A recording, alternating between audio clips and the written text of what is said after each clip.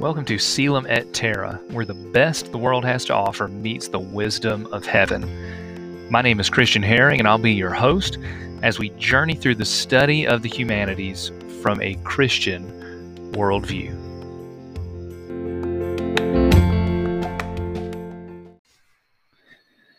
Welcome back as we to part 2 of our journey through the Epic of Gilgamesh, or our look, rather, at the Epic of Gilgamesh. So last time I kind of gave you some introductory material on the Epic of Gilgamesh, what it is, when it is, and all that. And began looking at the story itself, and finished up with the part in the narrative, and this is in, let's see here, book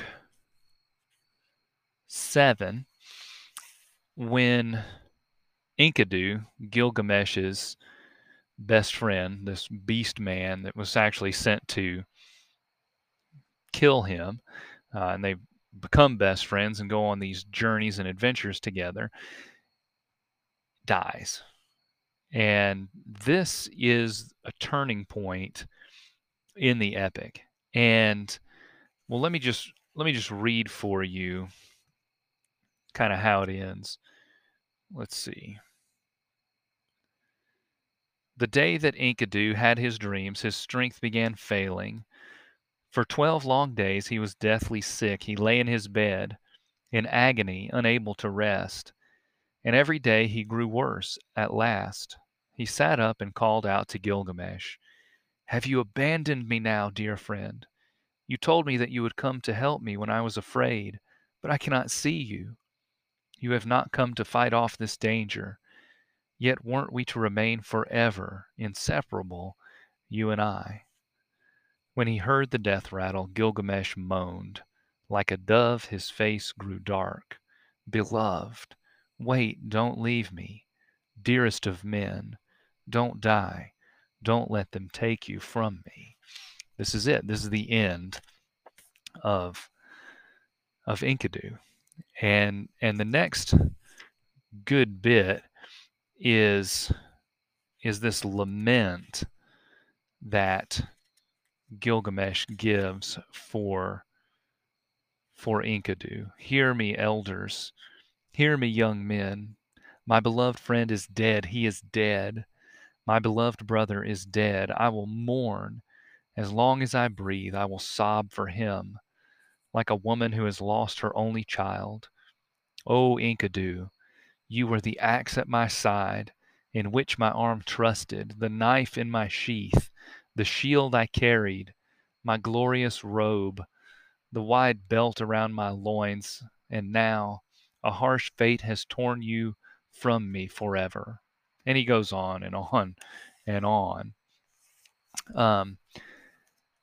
So at this point, after Gilgamesh mourns for his best friend, mourns for his brother, he has this, we might call it an existential crisis, crisis of faith, this moment where he just basically says, "I'm going to die too. If my best friend is going to die, then, am I going to have to face this?" And it pushes him, or it motivates him to go on a quest for eternal life. Now, before I get into that, though, I think I mentioned this in the previous episode, when we look at Gilgamesh and Enkidu's friendship, this is one of the places where we actually see something really good in this epic. There's a lot of bad. There's a lot that we wouldn't want to emulate. We don't want to be the womanizing, arrogant kind of dirtbag that we see Gilgamesh as at the beginning of the story. We would use that as a warning, okay, as a don't be like this. But in this case, we see, I think, something very, very beautiful. And if something is true and good and beautiful, then we should embrace that, right? Because if something is true, good, and beautiful, then it has to be from God. I'm not saying that Gilgamesh and Enkidu and any of this is given to us by God, but we can see a godly theme in the friendship between Gilgamesh and Enkidu. And again, I believe I made mention of it or hinted at it in the last episode that the friendship that we see between these two is in a lot of ways reflective or kind of mirrors the friendship that we see with David and Jonathan in the Old Testament. And this is a kind of friendship that if you are a fan like I am of Lord of the Rings, we see this type of friendship displayed in that as well. We see it between Sam and Frodo. We see a a brotherhood and a love between and it's kind of a glimmer um, between Aragorn and Boromir, at least at the end um, of Boromir's life. And I fear that the ability to have this kind of friendship in our current culture is being, I don't know, it's being hindered because when you look at this, if you look at Gilgamesh and Enkidu or Sam and Frodo or Jonathan and David through a 21st century Western lens, cultural lens, which we're forced to do, at least just by virtue of the fact that we live in that context. We try to overcome that and look through, get not put too much weight on that worldview, but those are the glasses that most of us are going to be looking through initially. And it's tempting to look at that and say, oh, these guys they must have been gay. They must have been homosexual.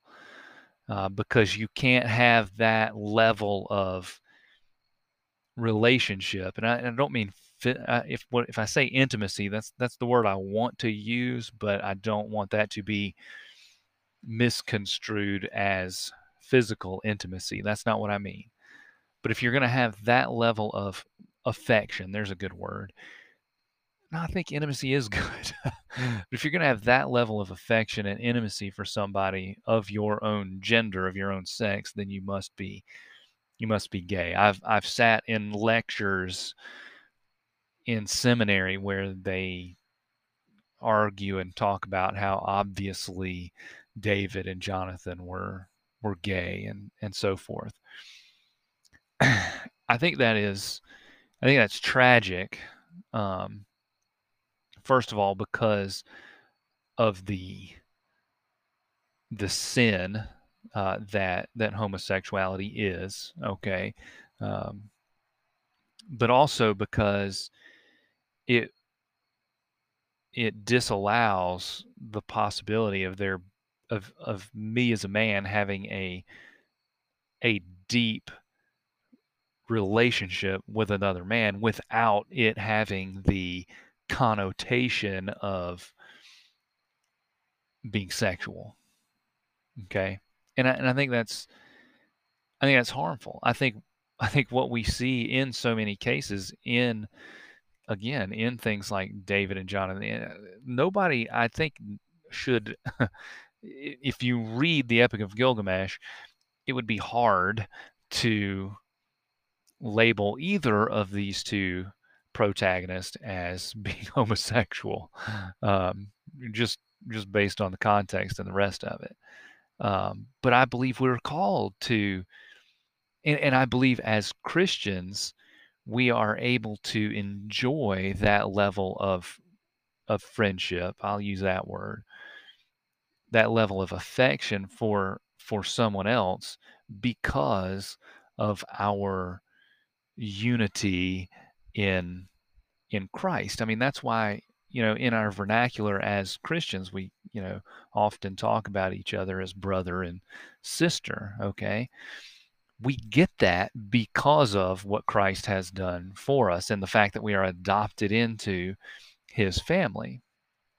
So I think that is a good thing to see modeled for us in the Epic of Gilgamesh. And again, seeing a deep, affectionate relationship between two men that is not sexual in nature, and not, ooh, I'd like to, you know, marry you or be your partner.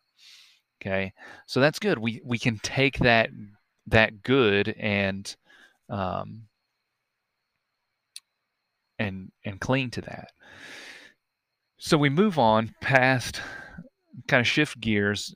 Now Gilgamesh is at his, like I said, his existential crisis.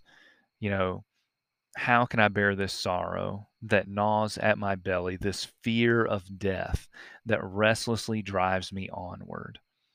If only I could find the one man whom the gods made immortal, I would ask him how to overcome death.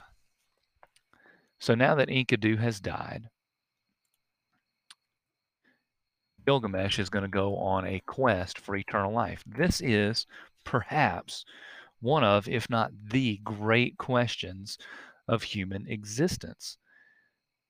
What happens after death? Can I live forever? And I believe the Bible hints at this, or not even hints, but says this. And I believe it's Solomon in Ecclesiastes, and he talks about, eternity being stamped on the human heart. Now, some of my students, I talk about how I believe, just in my own experience and what I've read in books, great works like this, what I've read in the Bible, what I've seen in own conversation with other people, is that I believe there is a desire in the human heart to live forever. Okay, and some of my students are like, no, I don't, I don't want to live forever. Look at this world, and that's not what I mean.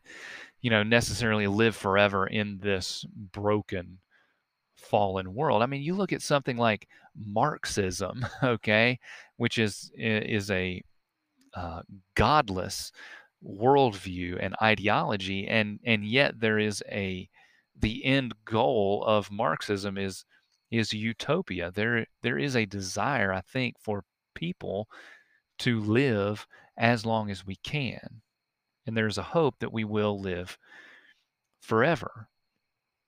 I'll give you an example, and I've shared this with my class and some other folks. When I was teaching high school equivalency, I had a student who, he was 15 years old, super intelligent. I mean, very into kind of tech, building computers, building, different robotics and things like this.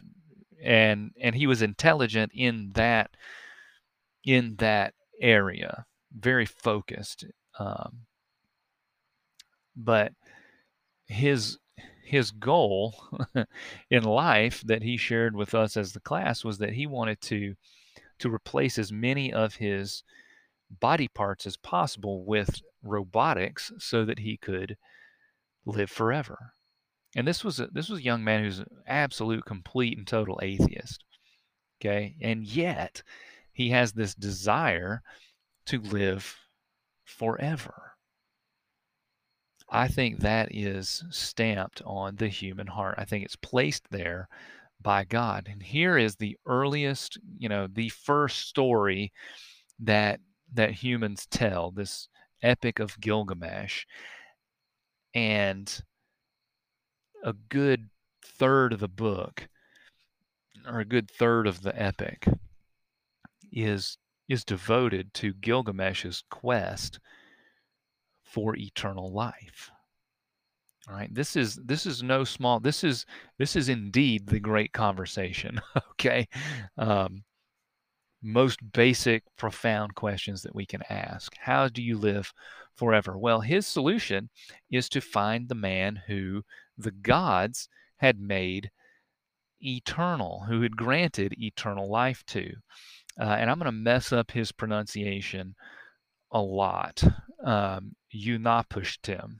Unapushtim is, I believe, how it is pronounced. And he is the man who survived a great flood, right?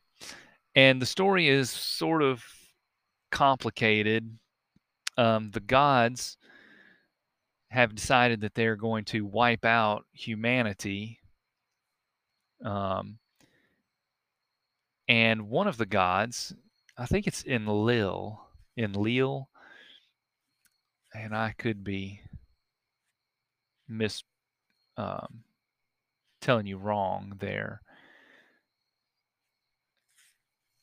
I want to get it right, but I believe it's Enlil, comes down and whispers the plan to, yeah. Okay, let's see here. This is in book 11.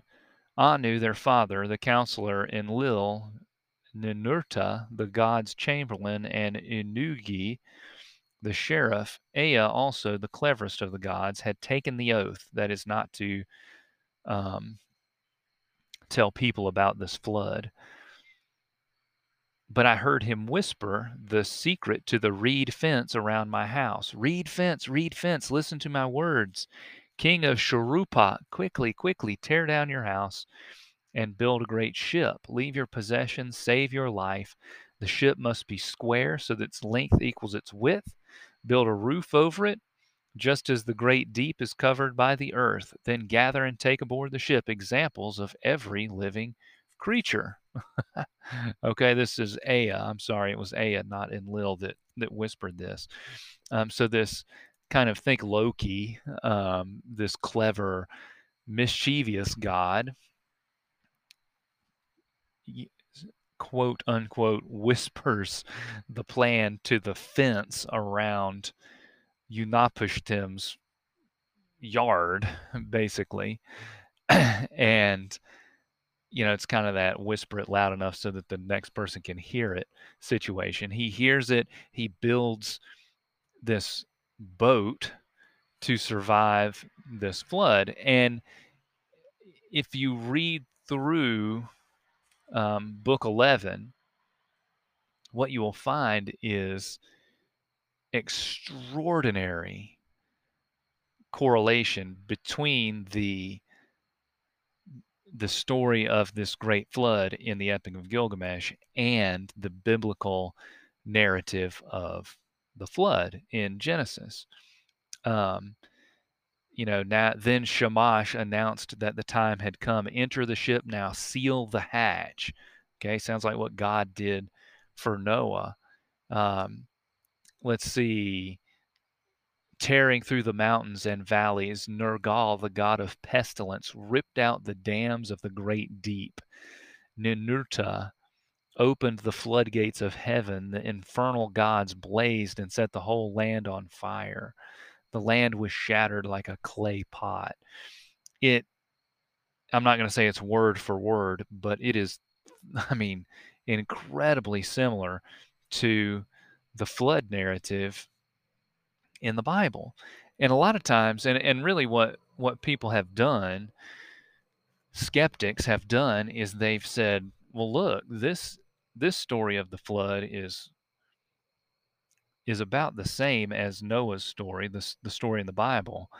And this was written much earlier than Genesis was written. Because think, if Genesis is written by Moses and Gilgamesh is written around the time of Abraham, that's a lot That's a huge difference. That's hundreds of years difference. And so skeptics will say, look, Moses obviously just copied Gilgamesh, or if he didn't copy it, he'd heard the story, so he just, put his Yahweh spin on it, and there you have it.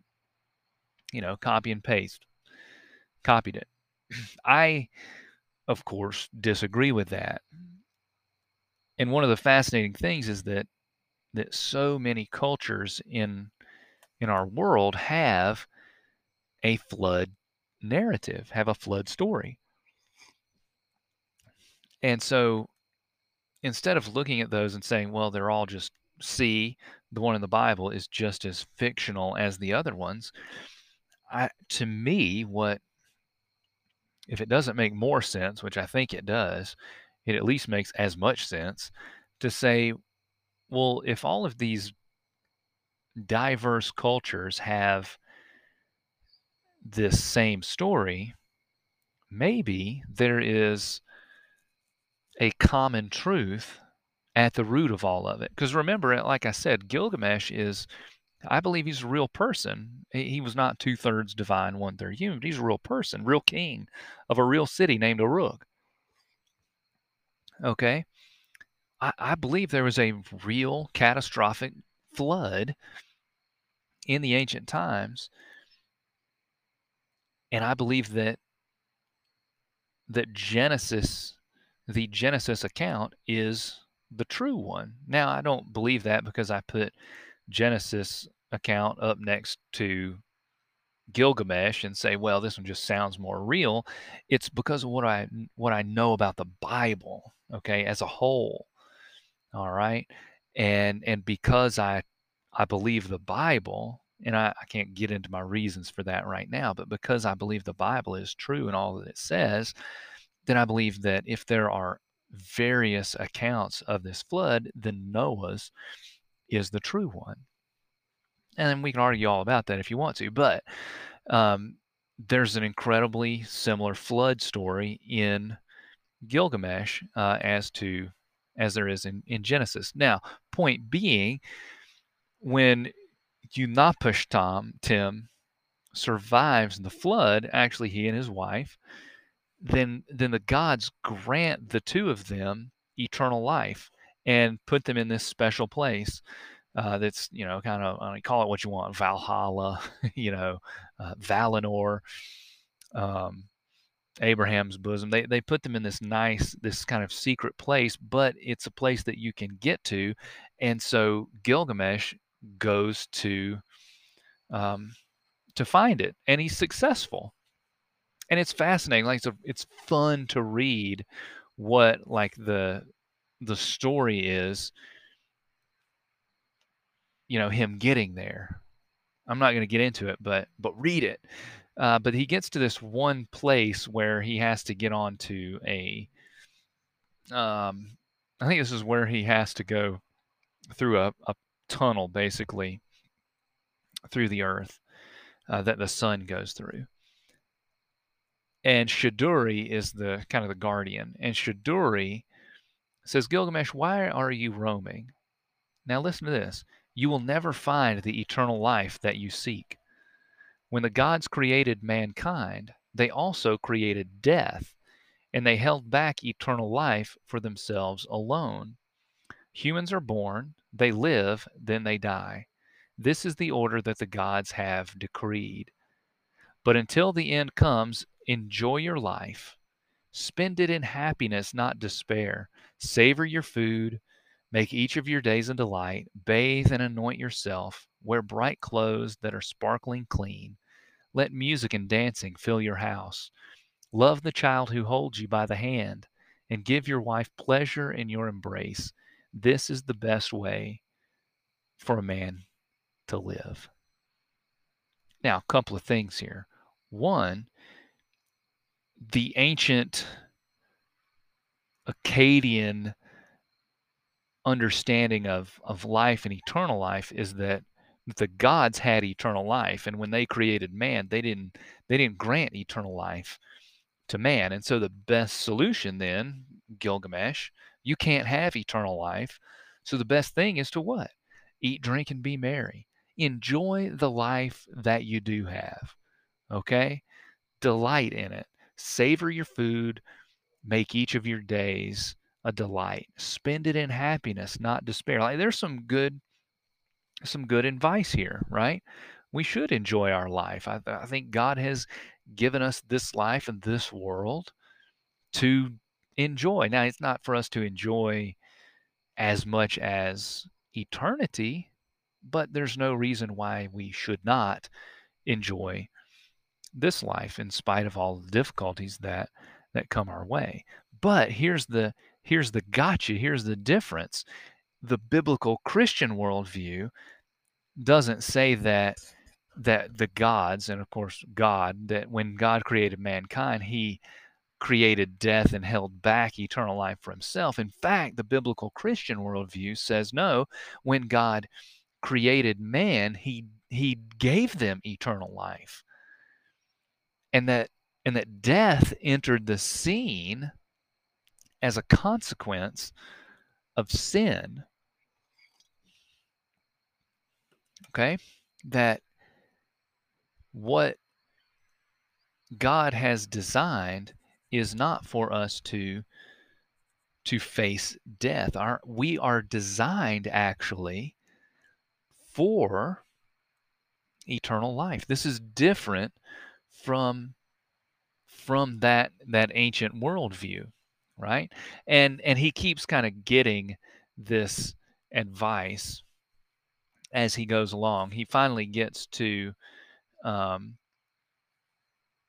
to Utnapishtim, and he gets more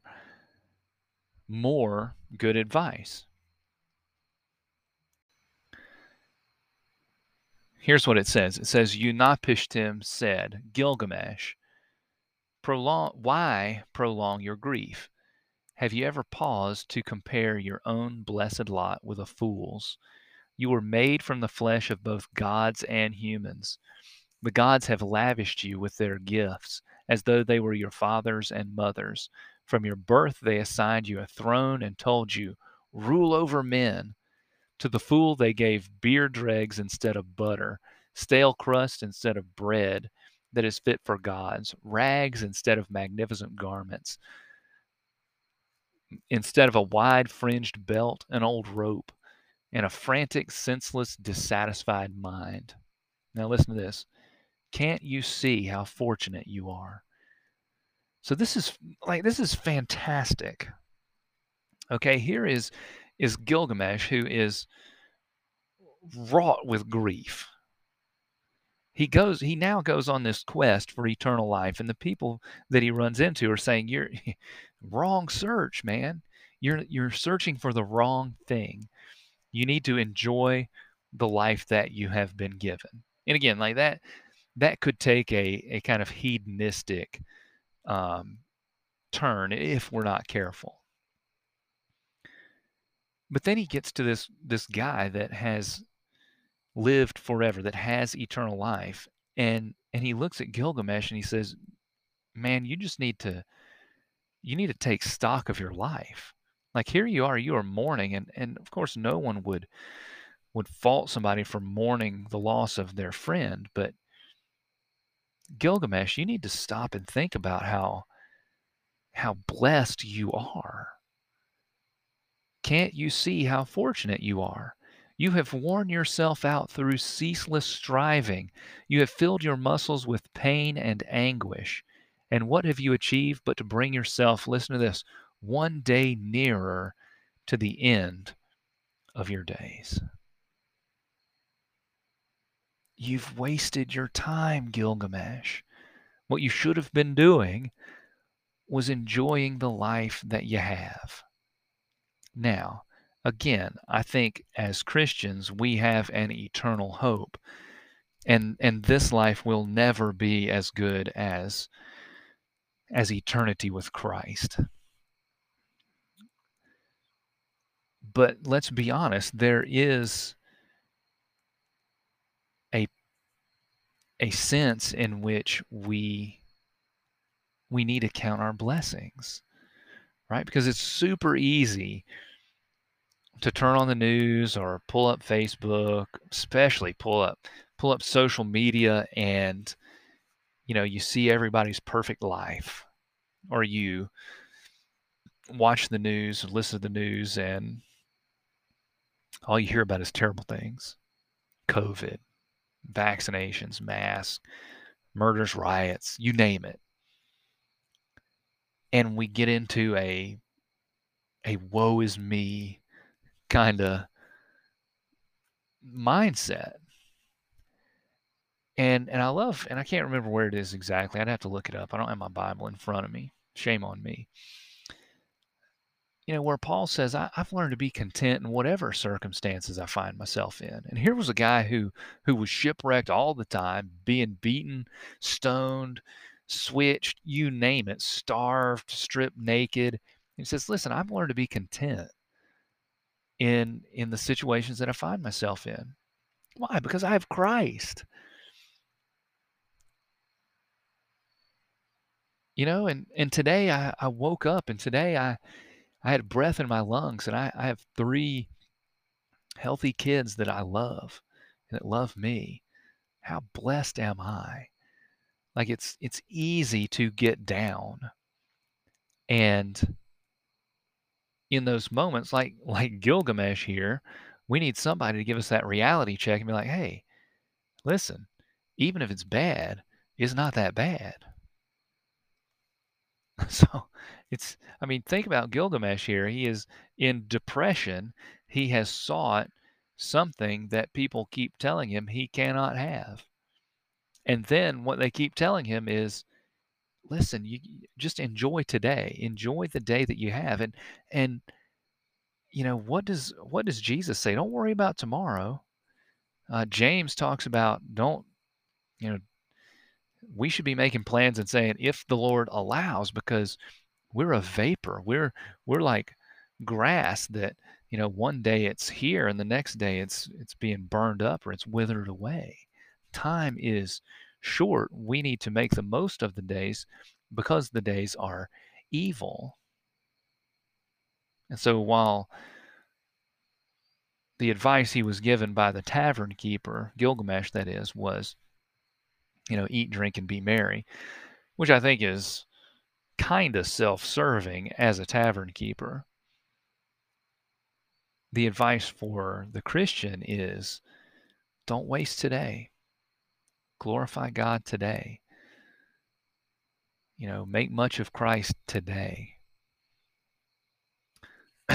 So he searches for eternal life, and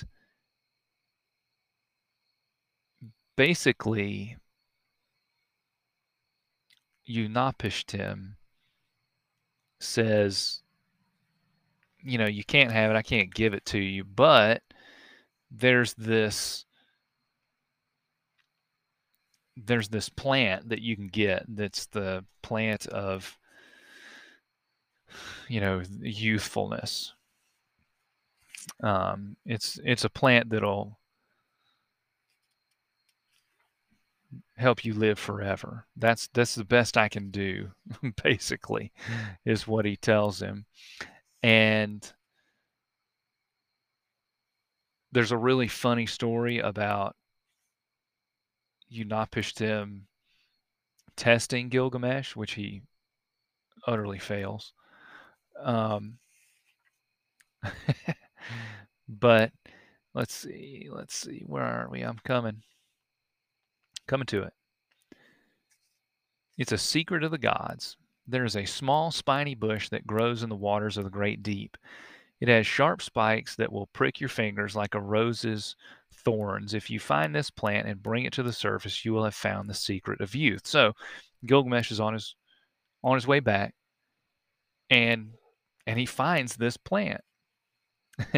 But ironically, a snake steals it from him. And that's it. It says Gilgamesh saw what the snake had done. He sat down and wept. He said to the boatman, "What shall I do now? All my hardships have been for nothing. Oh, Yershanabi, Was it for this that my hands labored? Was it for this that I gave my heart's blood? I have gained no benefit for myself, but have lost the marvelous plant to a reptile. I plucked it from the depths, and how could I ever manage to find the place again? And our little boat, we left it on the shore. And that's almost the end. There's 3 more stanzas um, to Gilgamesh. He searches for eternal life. He finds Utnapishtim, fails his test to get eternal life, which he's not going to get anyway. He gives him the secret to the plant of youth. He finds it, and then a snake, and like, isn't that? I mean, does that not scream Garden of Eden? A snake takes it from him, and that's it. No eternal life for Gilgamesh. He goes and yet his legacy lives on 4,000 or 5,000 years later. Gilgamesh is, the more I read it, the more I spend time with it, the more I love it. It is an ancient story. I think it tells us a lot about ourselves. It tells us a lot about humanity. Not necessarily all the good stuff. There's definitely some rotten stuff in here that we don't want to emulate. But it asks, and it deals with some of the most profound questions that humans have asked: friendship, eternal life. And it rarely, I would say, gives us the biblical worldview answer. But it helps us to, I think, see how beautiful God's redemptive plan is, how beautiful the truth is as revealed to us in God's Word. So I'm going to wrap it up. Gilgamesh is good. I want to recommend it to you. Again, look for the Stephen Mitchell translation.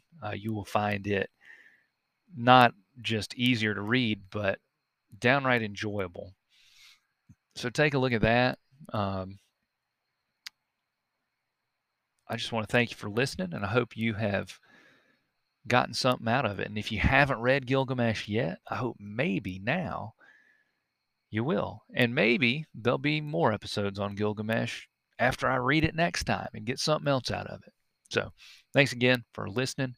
We'll catch you next time.